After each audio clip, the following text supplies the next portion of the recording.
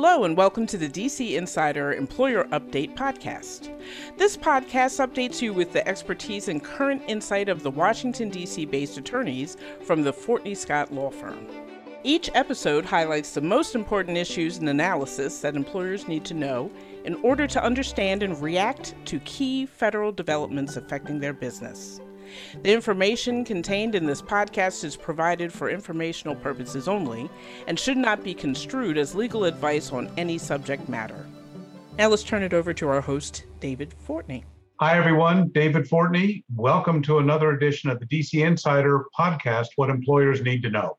Joining me again, I've got both Nita and Bert. Nita, how you doing? I'm doing great. It's freezing here, but other than that, I'm fine. I'm hanging in Florida, so I just feel the love, okay? Bert, what's going on with you today? I'm just slogging through the rain and the snow in D.C., but we're doing fine. Super. All right. Well, it's not just stormy weather outside. Some of the issues that we've been looking at, particularly for the federal agencies, are really, I think, starting to take shape. So what I'd like to do is spend a little bit of time for our audience and start to unpack what the agencies are doing, because that's becoming, I kind of view it as they're coming out of the fog bank. It's now becoming increasingly clear what we can expect from the Biden agencies. Notwithstanding, this is actually beginning of year 2, and some would say there's been an undue delay. We'll write that off to COVID because most of us did have some delay. But speaking of that, in terms of potential delay and COVID-related, Bert, we know the Supreme Court's decided what's going on, but where are we in terms of fallout from the court? We may be actually entering the last lap of the judicial phase of the vaccine mandates. The Supreme Court rather emphatically stopped, for all intents and purposes, the OSHA ETS, the OSHA Emergency Temporary Standard. On the other hand, and the same day, it approved a vaccine mandate for what they call CMS, that is to say, healthcare providers who receive Medicare and Medicaid services. And out there kind of in limbo, but on very thin ice, is the federal contractor mandate. I think the lower courts who are going to hear the case are going to follow the path set forward by the Supreme Court, which is to say the president did not have the right under the procurement statute to issue the vaccine mandate. And that means employers are essentially on their own. Just this morning, several major companies like Starbucks withdrew their vaccine mandates. All state and local laws have to be observed, including those that have mandates and those that have banned mandates. And it's a continuation of a patchwork response to a pandemic, which is probably one of the reasons the pandemic continues to rage as it does in the United States. Nita? What's interesting is I just saw yesterday that the state attorney generals who filed lawsuits against OSHA for the ETS are now demanding that OSHA withdraw, after the Supreme Court decision, just withdraw the ETS. David, I don't know whether that's something they're likely to do. Well, we saw that they decided to discontinue the prior ETS on healthcare. So what they do with this one, or whether they go forward, because the Supreme Court certainly provided a roadmap as to what OSHA could do that would pass muster with this Supreme Court. For example, specific regulatory action focused on industries. And we know what the hot list is for industries because that's part of the OSHA National Emphasis Program that was announced last spring. So I think that in the meantime, in the next week, 2 weeks, I anticipate, the rulemaking record for what was going to be the ETS literally closed on the 19th of January. OSHA has over 120,000 comments that were filed dealing with vaccination and masking. So I think there's a lot of opportunity there, but that's OSHA. And what we should note is even while they're sorting out whether they'll go forward with the new reg, they've started enforcement under the General Duty Clause in the National Emphasis Program. So employers in this patchwork don't lose sight of OSHA. Well, that's kind of number one on their hit list, along with some other rulemaking. But, in the bigger picture with some of these other agencies, this week was a bad week for the Biden administration on the Hill. Congress has completely stalled out. The Voting Rights Act, the change in the filibuster rule, that's all gone down. The single most influential individual in Washington at this point, vis-a-vis the Democrats' agenda, is not President Biden, it's Joe Manchin. And Senator Manchin has dictated what the terms will be on Build Back Better, very, very reduced.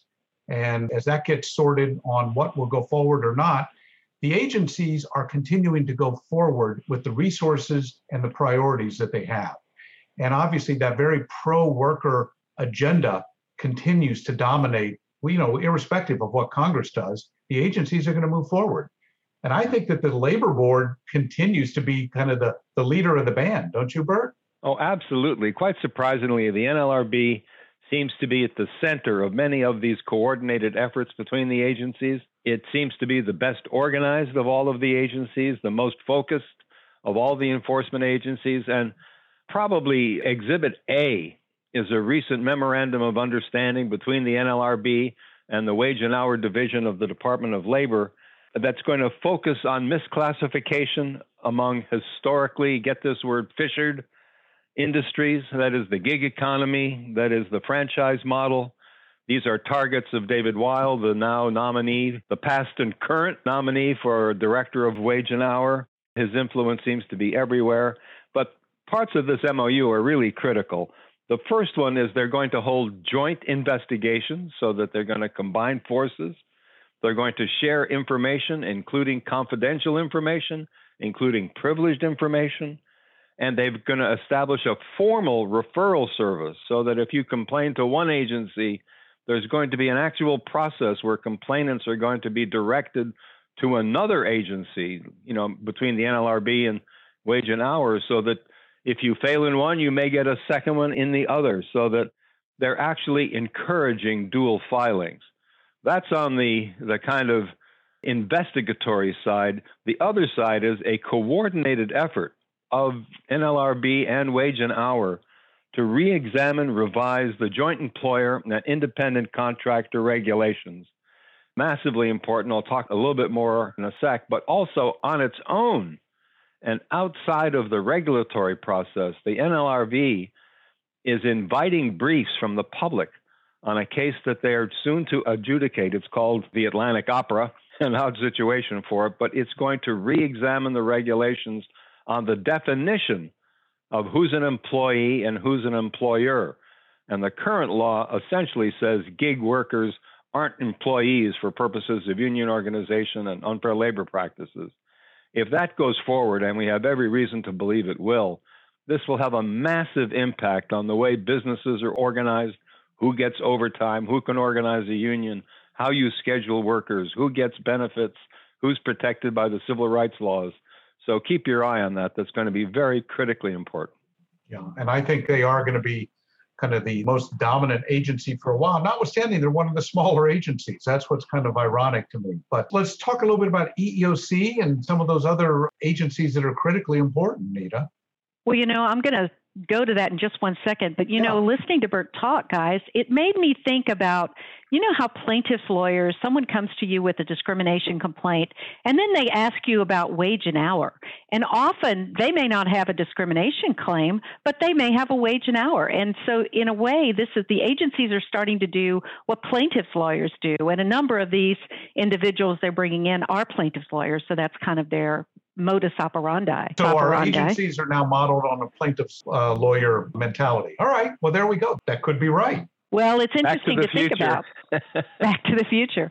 To some extent, the Obama administration did that. And so turning to EEOC and OFCCP, EEOC and OFCCP, two agencies that are not normally known to work together, in fact, for years or didn't really like each other very much, are now working very closely together. And, it's similar to what Bert was talking about, the NLRB and Wage and Hour of DOL. Charlotte Burroughs, the now chair of the EEOC, was the vice chair when Jenny Yang was the chair of EEOC. Jenny is now the director of OFCCP. And they kicked off a new initiative called the HIRE Initiative. It's a joint hiring initiative to reimagine equity, or HIRE, which is the name of it. And there are a couple of interesting things in the press release that they put out saying that what they're doing is convening meetings, and they had one already, to talk about organizational policies and practices to reimagine equity and expand opportunity in hiring. They want to identify strategies to remove unnecessary barriers, one in particular requiring degrees where one's not needed, having items that you need to check off to get hired that aren't part of the job, and those kinds of things. Also, promote equity in the use of tech-based hiring systems. This is AI. They have not mentioned that specifically yet, but we know that that is a top priority for Jenny Yang and for EEOC. So they have had one kickoff meeting. It looks like this is an ongoing process. How that is going to roll out with, obviously, EEOC is a charge-oriented business. One of the commissioners could do a charge to investigate.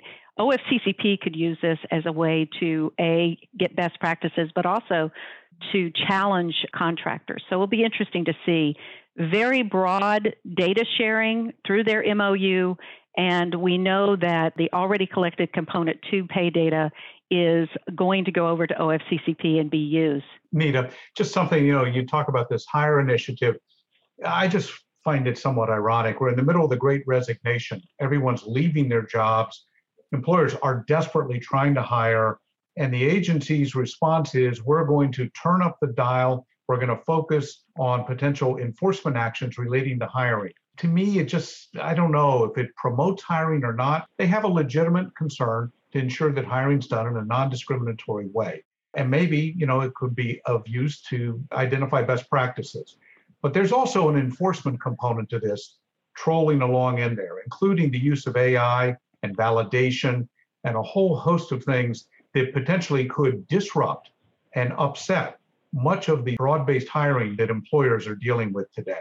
David, I think that's not only right, but I'm also always leery when I get a statement such as the agencies have issued, which sounds like you're reading a sociology textbook with all of these noun clusters. And you just have to wonder how they're going to do all of this. And let me tell you, it's a long list with cash-strapped the agencies are, and we'll talk about that in a minute. But this seems kind of oddly ambitious, and I'm not sure, full of good intention, like much of the Biden agenda, but not much follow-through. More bully pulpit at this point. One last statement before we go on. One last point they made, though, in their rollout was how women were impacted by the pandemic, how many women left the workforce, and also the impact on Black and Brown. They specifically said Black and Brown individuals as part of the pandemic. So that's how they see it anyway. Right. All right. Well, one other example of this new flavor of the day, which we've seen now over the last couple of months, which is multiple agencies pulling in the same harness and trying to get all these agencies directed. Perhaps the largest one, kind of an omnibus, is a recommitment to focus on retaliation claims. And this is one that overlays, as opposed to these more narrow ones that we've just covered up to this point, the Labor Department. So that includes OSHA, Wage Hour, OFCCP, multiple enforcement agencies. The Labor Department, the EEOC, and the National Labor Relations Board have identified this initiative to focus on what they believe is the growth of retaliation claims. And they've created this interagency initiative to, as they describe it, raise awareness of worker retaliation issues.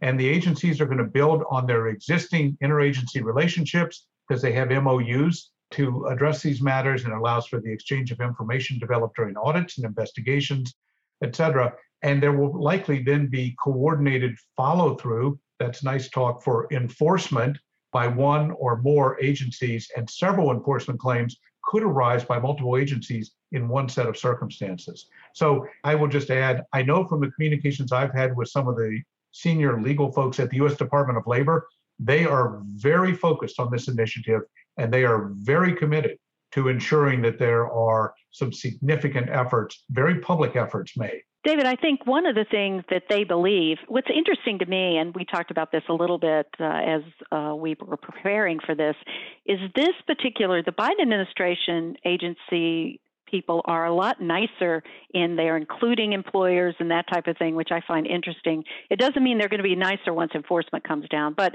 they're very concerned that employees are being retaliated against and are afraid to come forward. And if employees won't come forward and go to the agencies and ask for help, most of these agencies can't do anything. And that's why I think the retaliation is such a high priority for them.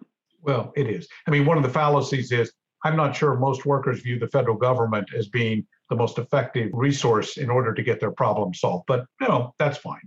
Well, what about some of these other areas? I mean, particularly OFCCP Anita, you kind of monitor that pretty closely. They have a number of new significant initiatives they're rolling through. I think the biggest one we've talked about already on a number of these podcasts, but it's finally coming to fruition, and that is this certification requirement that they're rolling out for all federal contractors, and oh, by the way, subcontractors as well, which is another issue.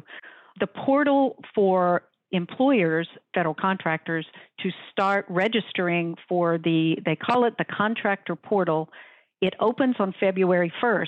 Interestingly, they are just announcing a webinar on February 1st to provide additional information to contractors. They have not provided very much information, except we have heard that they are going to be loading into the portal for federal contractors those contractors' 2018 EEO-1 establishment EEO filings that they did. So then employers are going to have to go through and look at those. I think, David, the biggest issue for employers and federal contractors covered by this is they've been a little loose in how they talk about what is compliance. According to the OMB, you're going to be asked whether or not you're basically compliant with Part 60. That's all of the federal regulations covering federal contractors who are under OFCCP. And sometimes they talk about whether you have AAPs at all your establishments or whether you have affirmative action programs at all your establishments. I don't know, until we get a little more data, I'm not sure which of those they're telling people we're going to do. Well, I think they've been a little sloppy by using the acronym AAP, or the abbreviation. But I think at the end of the day, we're going to see it's affirmative action programs, which means all of those regulations, which is approximately 60, give take a few, and it covers a wide range. One thing I just would note in response to what many of our clients have sought is that we have, in fact, developed a very effective tool that allows federal contractors to assess whether they are legally compliant. We call it Legal Check for this verification that's required, and it enables federal contractors with confidence to certify, because they are certifying to the federal government that they're in compliance. And they're certifying under penalty of perjury, which kind of raises the ante. It sure does. It sure does, Bert. Well, so OFCCP, they're going to be active in the next, couple of weeks, I think, on this. We're going to see more about it, and as this starts to more details come out, we'll likely do a specific podcast to really help unpack that specifically for our federal contractor friends. Mm-hmm. I mean, one of the points, Bert, you alluded to this earlier, was the agencies going forward, but their resources. Well, what's going on? Because this gets tied back to that dysfunctional Hill piece that I noted at the top. We are once again like the little train that couldn't, chuffing up the hill to another budget crisis. We are now acting under what is called a continuing resolution. There has not been a budget passed. The resolution keeps funding at prior levels. The resolution ends on February 18th. That's just a month away. And without a budget, if there's a new CR, what that means is for another fiscal year, there will be no additional funds across the board, except there is obviously there was a special bill for defense, but absent defense, there will be no additional funds for any of the enforcement agencies. The House version of the budget included something like over $2 billion for DOL, for NLRB, for EEOC, because these agencies have been depleted over the past 4 or 5 years, frankly, even over the last decade. And that means they're going to be cash strapped. And let's not kid ourselves. If the Biden agenda is going to be fueled by the efforts of the agencies, without these funds, that's just going to be another effort that's going to probably be not as energetic as the president hoped. But we have to notice that just because agencies aren't funded doesn't mean they're going to stop work. And the other thing, we represent the regulated community, and none of us are looking for more enforcement. But the thing that happens when you have these weakened agencies and these less well-staffed, it's not just less enforcement, which is not so bad, but it's worse enforcement, which really penalizes the compliant businesses and contractors across the board, and that is 99% of all of them. So the big issue is, will there be a budget? Will Build Back Better be revamped. But as it currently states, we're heading towards another continuing resolution all the way to September. Just to give you an idea of what we're talking about, OFCCP would have $105 million this fiscal year if there's a continuing resolution, which basically just continues the budget from last year. That would be, Build Back Better would have given them $201 million, a 100% increase.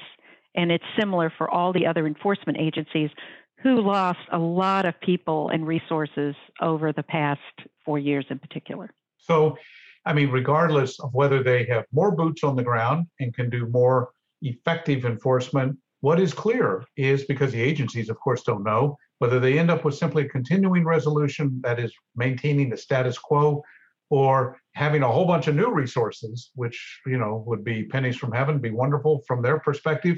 The initiatives that we've just covered and outlined are still going to be advanced, period. And there's full speed ahead. And I think that is just kind of the realities that we're dealing with at this point. I mean, just a side note, if anyone ran their personal household or their business the way the federal government runs, we'd all be bankrupt. I mean, it's just insane. But be that as it may. But we can't print dollars, David. We can't print dollars. There's a proposal, Bert. Maybe we could get some popular agreement that we should be allowed to do that. But I think we have inflation now. How would that work? But, well, look, we've pretty well run close on time. Let me just ask each of you to give us some quick takeaways. Bert, I'm going to ask you to kick that off. Quick takeaway. I think the most important one, and the one that may have the biggest impact, is this continuing effort to revise the joint employer and independent contractor regulations and laws, because that'll have a gigantic impact on the entire community. We're not just talking Uber, McDonald's, we're talking everybody. Nita.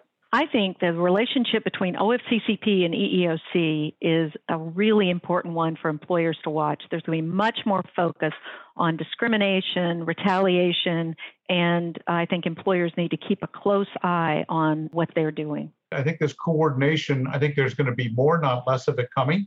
I think the initiatives that we've described so far are just the beginning. And I'm looking forward to more detailed coordination and efforts addressing artificial intelligence and that higher initiative that Nita walked us through. That's the opening of the door, but I think there's going to be a lot more that flows through by those agencies and others there. All right. Well, we have run out of time. Another terrific discussion. Thank you both, Nita and Bert. I really enjoyed it as Thank usual. You. Yeah. And we really appreciate everyone listening to the podcast. Also want to share with you, we have a series of webinars coming up over the first quarter where we're going to really unpack some of these specific agency developments, drill down into those, jump in and join them, because we've also got some takeaways for you there and a lot of discussion by our subject matter experts. It's going to be exciting, and thanks again for joining us. Thanks, everyone. We look forward to the next update. For those that would like to connect with any of the lawyers from Fortney Scott, please reach out to them directly by visiting fortneyscott.com. On the website, you can also listen to previous podcast episodes, as well as pick up your copy of the DC Insider Report and sign up for future updates. Thanks so much for listening.